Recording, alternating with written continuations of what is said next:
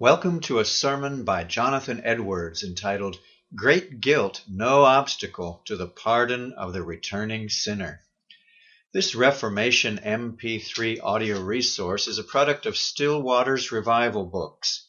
Many free Puritan and Reformed resources, as well as our complete online catalog containing classic and contemporary Reformation books, digital downloads, MP3s, videos, DVDs, CDs, and the Puritan hard drive at great discounts are on the web at puritandownloads.com. Also, please consider, pray, and act upon this important truth found in the following quotation by Charles Spurgeon. Quote, "As the apostle says to Timothy, so also he says to everyone, give yourself to reading. He who will not use the thoughts of other men's brains proves that he has no brains of his own. You need to read. Renounce as much as you will all light literature, but study as much as possible sound theological works, especially the Puritanic writers and expositions of the Bible. The best way for you to spend your leisure is to be either reading or praying. If you'd like to be added to our email list, please send an email to swrb@swrb.com with the word add in the subject line. Our email list is a double opt-in list, so once you've sent us your email address, you'll be asked by email to confirm that you want to join our list using the email address you have supplied. Your email information will be kept confidential, and you can easily remove yourself from our email list by simply emailing us at swrb@swrb.com with the word remove in the subject line. Once you are on our email list, you'll be alerted to all the new free Reformation resources, free MP3s, free electronic books and texts that SWRB makes available on the web, as well as at times to our best discounts and super specials. We also encourage you to reproduce this audio resource and to pass it on to your friends, but we only authorize this as long as the full contents of the message, including the header and trailer, is not altered in any way, and as long as the audio file is given away for free. And now to SWRB's reading of a sermon by Jonathan Edwards entitled, Great Guilt, No Obstacle for the Pardon of the Returning Sinner. We hope that you find this to be a great blessing, and we hope that we'll draw you nearer to the Lord Jesus Christ, for he is the way, the truth, and the life, and no man comes to the Father but by him. John 14:6. Great guilt, no obstacle to the pardon of the returning sinner. Psalm 25:11. For thy name's sake, O Lord, pardon my iniquity, for it is great. It is evident by some passages in this psalm that when it was penned, it was a time of affliction and danger with David. This appears particularly by the 15th and following verses. Quote, mine eyes are ever towards the Lord, for he shall pluck my feet out of the net, and so forth. This distress makes him think of his sins and leads him to confess them and to cry to God for pardon, as is suitable in a time of affliction. See verse 7, remember not the sins of my youth, nor my transgression. And verse 18, look upon my affliction and my pain, and forgive all my sins. It is observable in the text what arguments the psalmist makes use of in pleading for pardon. He pleads for pardon for God's name's sake. He has no expectation of pardon for the sake of any righteousness or worthiness of his, for any good deeds he had done, or any compensation he had made for his sins. Though if man's righteousness could be a just plea, David would have had as much to plead as most. But he begs that God would do it for his own name's sake, for his own glory, for the glory of his own free grace, and for the honor of his own covenant faithfulness. 2, the psalmist pleads the greatness of his sins as an argument for mercy. He not only doth not plead his own righteousness, or the smallest of his sins, he not only doth not say, pardon my iniquity, for I have done much good to counterbalance it. Or pardon my iniquity, for it is small, and thou hast no great reason to be angry with me. And mine iniquity is not so great, for thou hast any just cause to remember it against me. Mine offense is not such, but that thou mayest well enough overlook it. But on the contrary, he says, pardon my iniquity, for it is great. He pleads the greatness of his sin and not the smallness of it. He enforces his prayer with this consideration that his sins are very heinous. But how could he make this a plea for pardon? I answer, because the greater his iniquity was, the more need he had of pardon. It is as much as if he had said, pardon my iniquity, for it is so great that I cannot bear the punishment. My sin is so great that I am in necessity of pardon. My case will be exceedingly miserable unless thou be pleased to pardon me. He makes use of the greatness of his sin to enforce his plea for pardon, as a man would make use of the greatness of calamity in begging for relief. When a beggar begs for bread, he will plead the greatness of his poverty and necessity. When a man in distress cries for pity, what more suitable plea can be urged than the extremity of his case? And God allows such a plea as this, for he is moved to mercy towards us by nothing in us but the miserableness of our case. He doth not pity sinners because they are worthy, but because they need his pity. Doctrine: if we truly come to God for mercy, the greatness of our sin will be no impediment to pardon. If it were an impediment, David would never have used it as a plea for pardon, as we find he does in the text. The following things are needful in order that we truly come to God for mercy. Number one, that we should see our misery and be sensible of our need of mercy. They who are not sensible of their misery cannot truly look to God for mercy. For it is the very notion of divine mercy that it is the goodness and grace of God to the miserable. Without misery in the object, there can be no exercise of mercy. To suppose mercy without supposing misery, or pity without calamity, is a contradiction. Therefore men cannot look upon themselves as proper objects of mercy unless they first know themselves to be miserable. And so, unless this be the case, it's impossible that they should come to God for mercy. They must be sensible that they are the children of wrath, that the law is against them, and that they are exposed to the curse of it, that the wrath of God abideth on them, and that he is angry with them every day while they are under the guilt of sin. They must be sensible that it is a very dreadful thing to be the object of the wrath of God, that it is a very awful thing to have him for their enemy, and that they cannot bear his wrath. They must be sensible that the guilt of sin makes them miserable creatures, whatever temporal enjoyments they have, that they can be no other than miserable, undone creatures so long as God is angry with them, that they are without strength and must perish, and that eternally perish unless God help them. They must see that their case is utterly desperate for anything that anyone else can do for them, that they hang over the pit of eternal misery, that they must necessarily drop into it if God have not mercy on them. 2, they must be sensible that they are not worthy that God should have mercy on them. They who truly come to God for mercy come as beggars, not as creditors. They come for mere mercy, for sovereign grace, and not for anything that is due. Therefore they must see that the misery under which they lie is justly brought upon them, and that the wrath to which they are exposed is justly threatened against them, and that they have deserved that God should be their enemy, and should continue to be their enemy. They must be sensible that it would be just with God to do as he hath threatened in his holy law, namely, make them the objects of his wrath, and curse in hell to all eternity. They who come to God for mercy in a right manner are not disposed to find fault with his severity, but they come in a sense of their own utter unworthiness.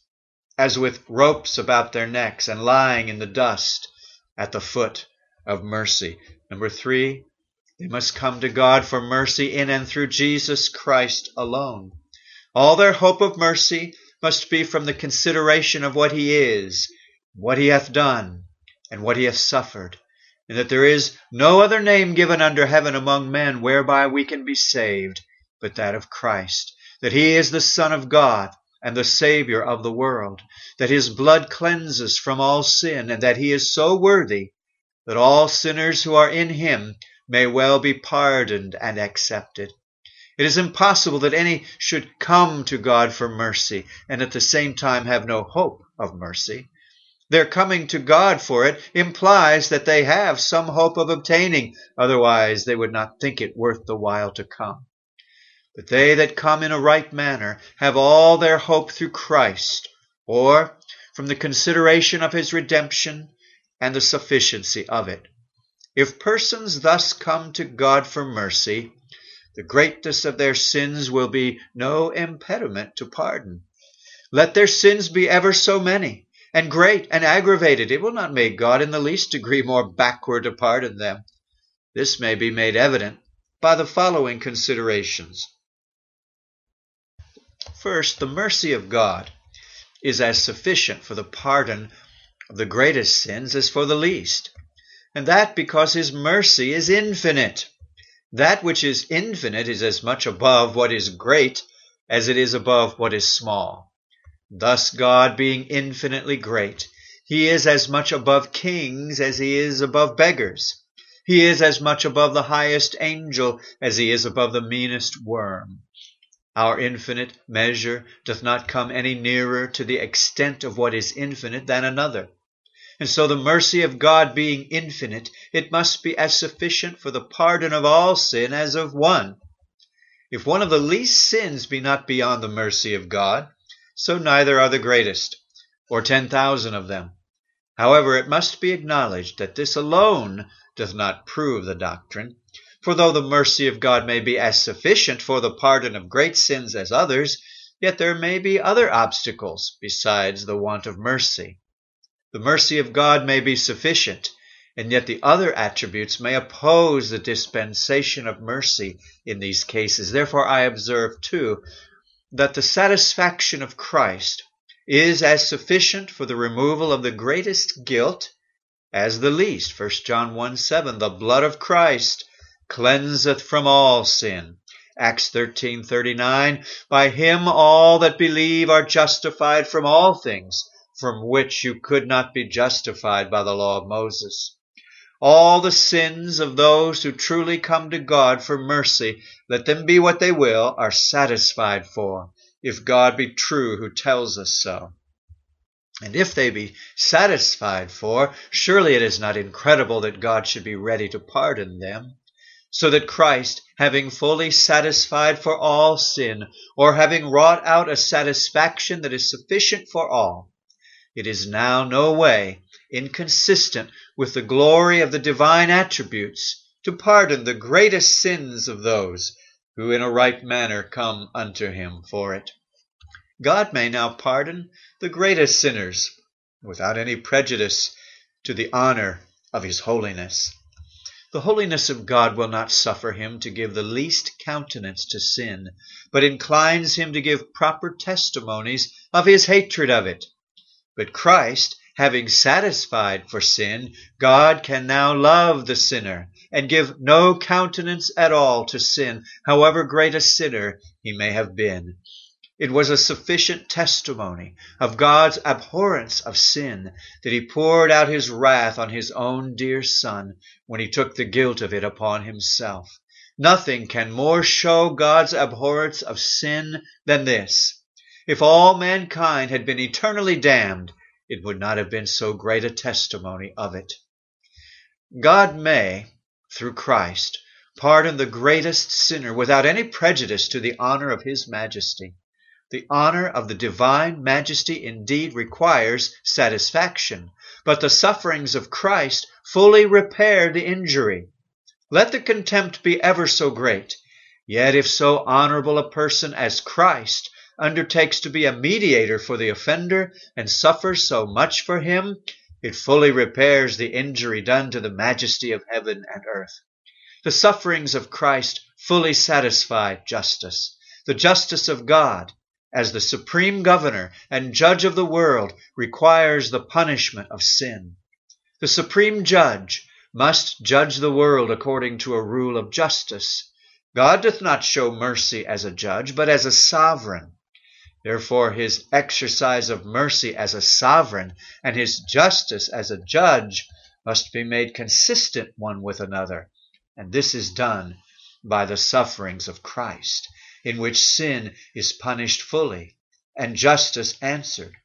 Romans 3:25-26, whom God hath set forth to be a propitiation through faith in his blood, to declare his righteousness for the remission of sins that are past, through the forbearance of God.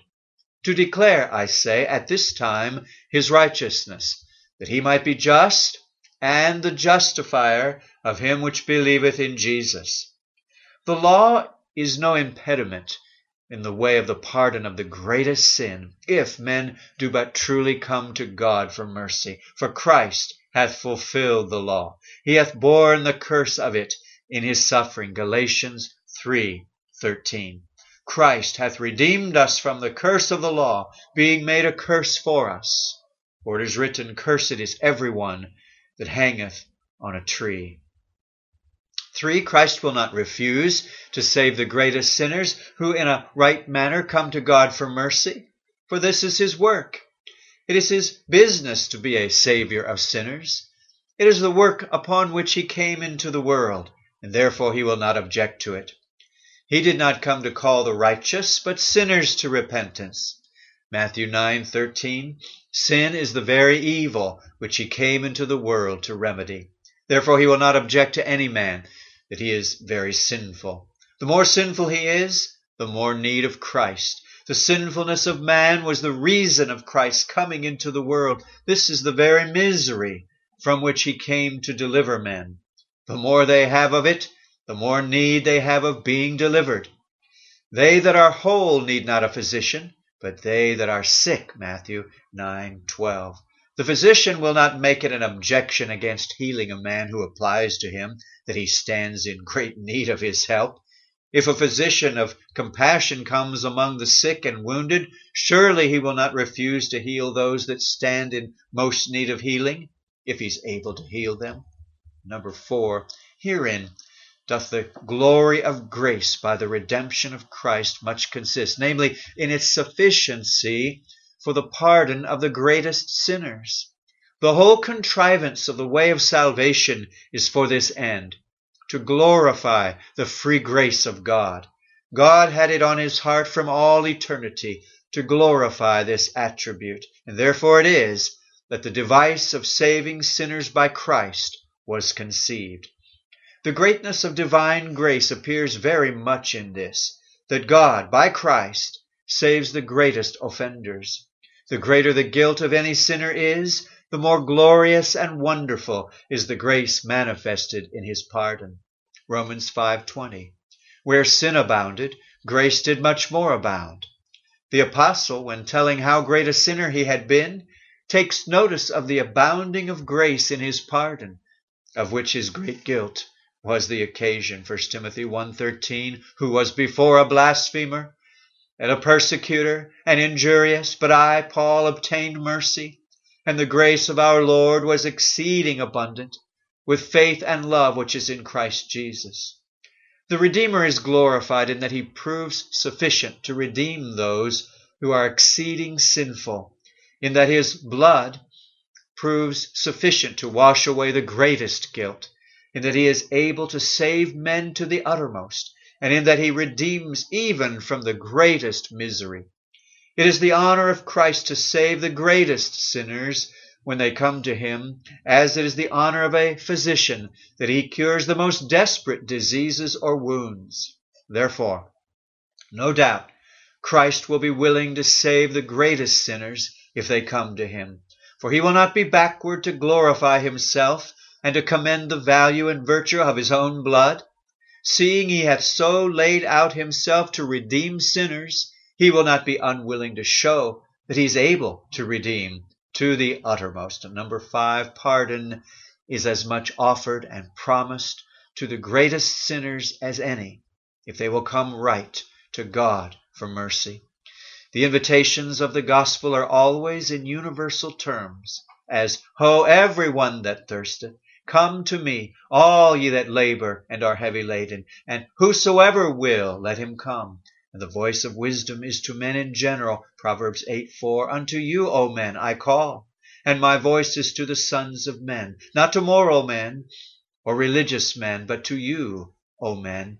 And so Christ promises, John 6:37, Him that comes to me, I will in no wise cast out. This is the direction of Christ to his apostles after his resurrection, Mark 16:15 and 16. Go ye into all the world and preach the gospel to every creature. He that believes and is baptized shall be saved, which is agreeable to what the apostle saith, that the gospel was preached to every creature which is under heaven, Colossians 1:23. Thus is the doctrine, and now the application. The proper use of this subject is to encourage sinners whose consciences are burdened with a sense of guilt immediately to go to God through Christ for mercy. If you go in the manner we have described, the arms of mercy are open to embrace you. You need not be at all the more fearful of coming because of your sins, let them be ever so black. If you had as much guilt lying on each of your souls as all of the wicked men in the world and all the damned souls in hell, yet if you come to God for mercy, sensible of your own vileness, and seeking pardon only through the free mercy of God in Christ, you would not need to be afraid. The greatness of your sins would be no impediment to your pardon. Therefore, if your souls be burdened, and you are distressed for fear of hell, you need not fear and bear that burden and distress any longer. If you are but willing, you may freely come and unload yourselves and cast all your burdens on Christ and rest in Him. But here I shall speak to some objections which some awakened sinners may be ready to make against what I now exhort them to. Number 1, some may be ready to object, I have spent my youth and all the best of my life in sin, and I am afraid God will not accept of me when I offer Him only my old age. To this I would answer, number 1, hath God said anywhere that He will not accept old sinners who come to Him? God hath often made offers and promises in universal terms, and is there any such exception put in? Doth Christ say, all that thirst, let them come to me and drink, except old sinners? Come to me, all you that labor and are heavy laden, except old sinners, and I will give you rest. Him that cometh to me, I will in no wise cast out, if he be not an old sinner. Did you ever read any such exception anywhere in the Bible? And why should you give way to exceptions which you make out of your own heads, or rather which the devil puts into your heads, and which have no foundation in the Word of God? Indeed, it is more rare that old sinners are willing to come than others. But if they do, they are as readily accepted as any whatever.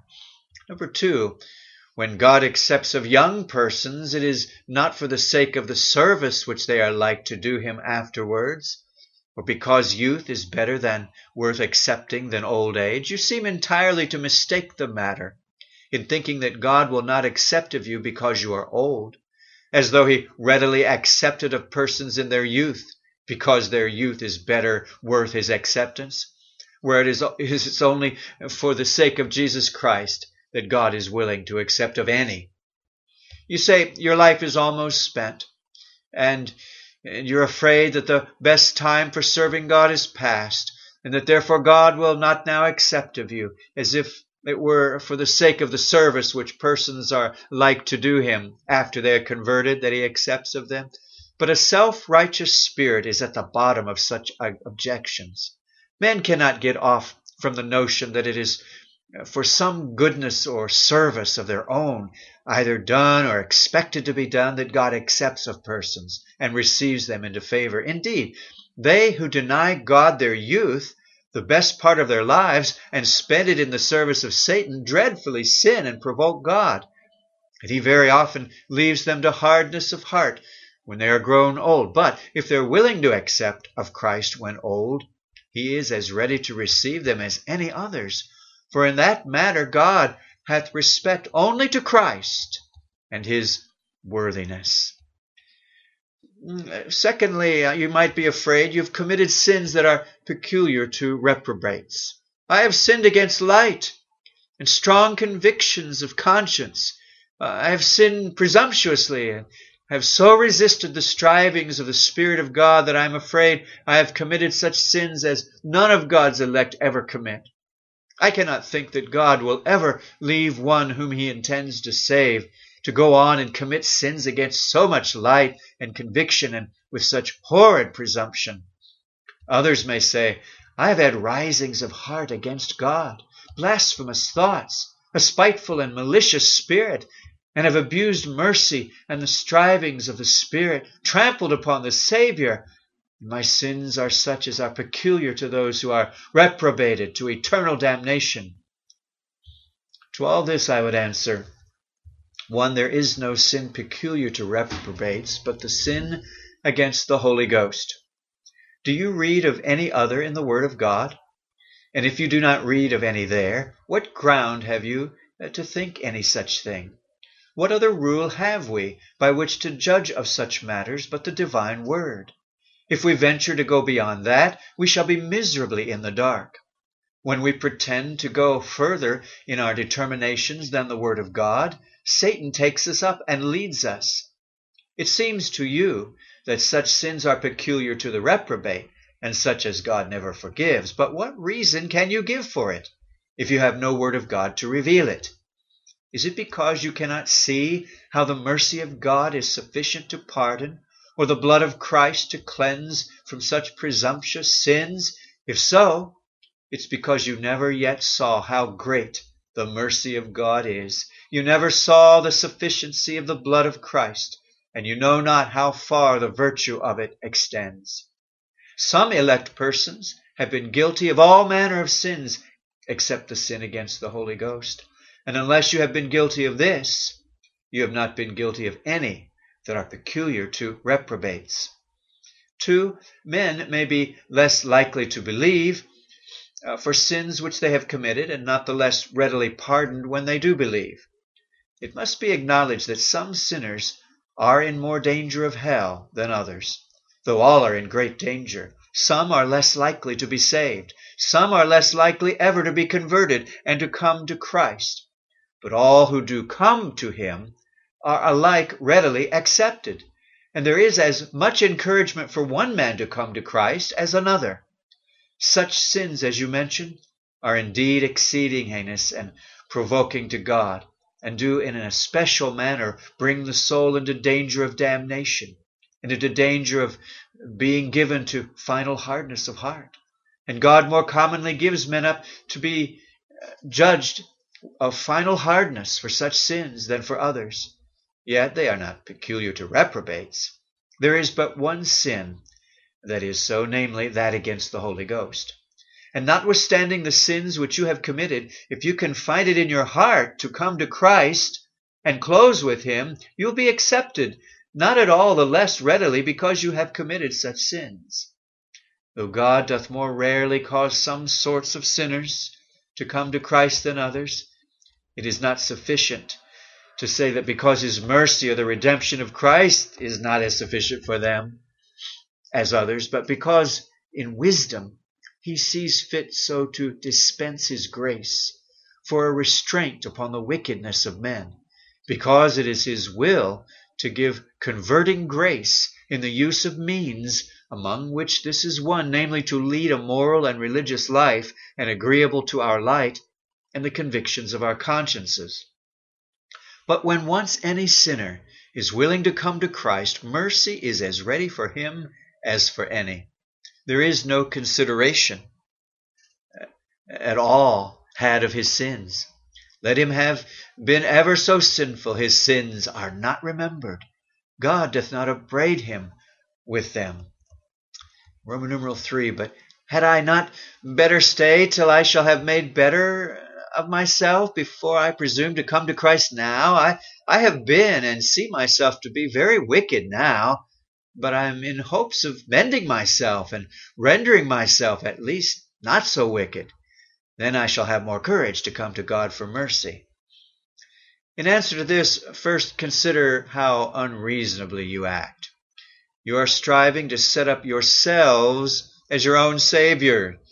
You're striving to get something of your own on the account of which you may the more readily be accepted, so that by this it appears that you do not seek to be accepted only on Christ's account. And is not this to rob Christ of the glory of being your only Savior? Yet this is the way in which you are hoping to make Christ willing to save you. You can never come to Christ at all unless you first see that He will not accept of you the more readily for anything that you can do. You must first see that it is utterly in vain for you to try to make yourselves better on any such account. You must see that you can never make yourselves any more worthy or less unworthy by anything which you can perform. And thirdly, if ever you truly come to Christ, you must see that there is enough of Him in Him for your pardon, though you be no better than you are. If you see not the sufficiency of Christ to pardon you, without any righteousness of your own to recommend you, you'll never come so as to be accepted of Him. The way to be accepted is to come, not on any such encouragement that now you have made yourself better and more worthy, or not so unworthy, but on the mere encouragement of Christ's worthiness and God's mercy. Number 4, if ever you truly come to Christ, you must come to Him to make you better. You must come as a patient comes to his physician with his diseases or wounds to be cured. Spread all your wickedness before Him, and do not plead your goodness, but plead your badness and your necessity on that account. And say, as the psalmist in the text, not pardon my iniquity, for it is not so great as it was, but pardon my iniquity, for it is great. Still Waters Revival Books is now located at PuritanDownloads.com. It's your worldwide online Reformation home for the very best in free and discounted classic and contemporary, Puritan and Reformed books, MP3s, and videos. For much more information on the Puritans and Reformers, including the best free and discounted classic and contemporary books, MP3s, digital downloads, and videos, please visit Still Waters Revival Books at PuritanDownloads.com.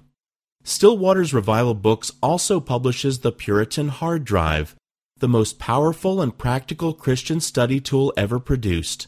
All thanks and glory be to the mercy, grace, and love of the Lord Jesus Christ for this remarkable and wonderful new Christian study tool.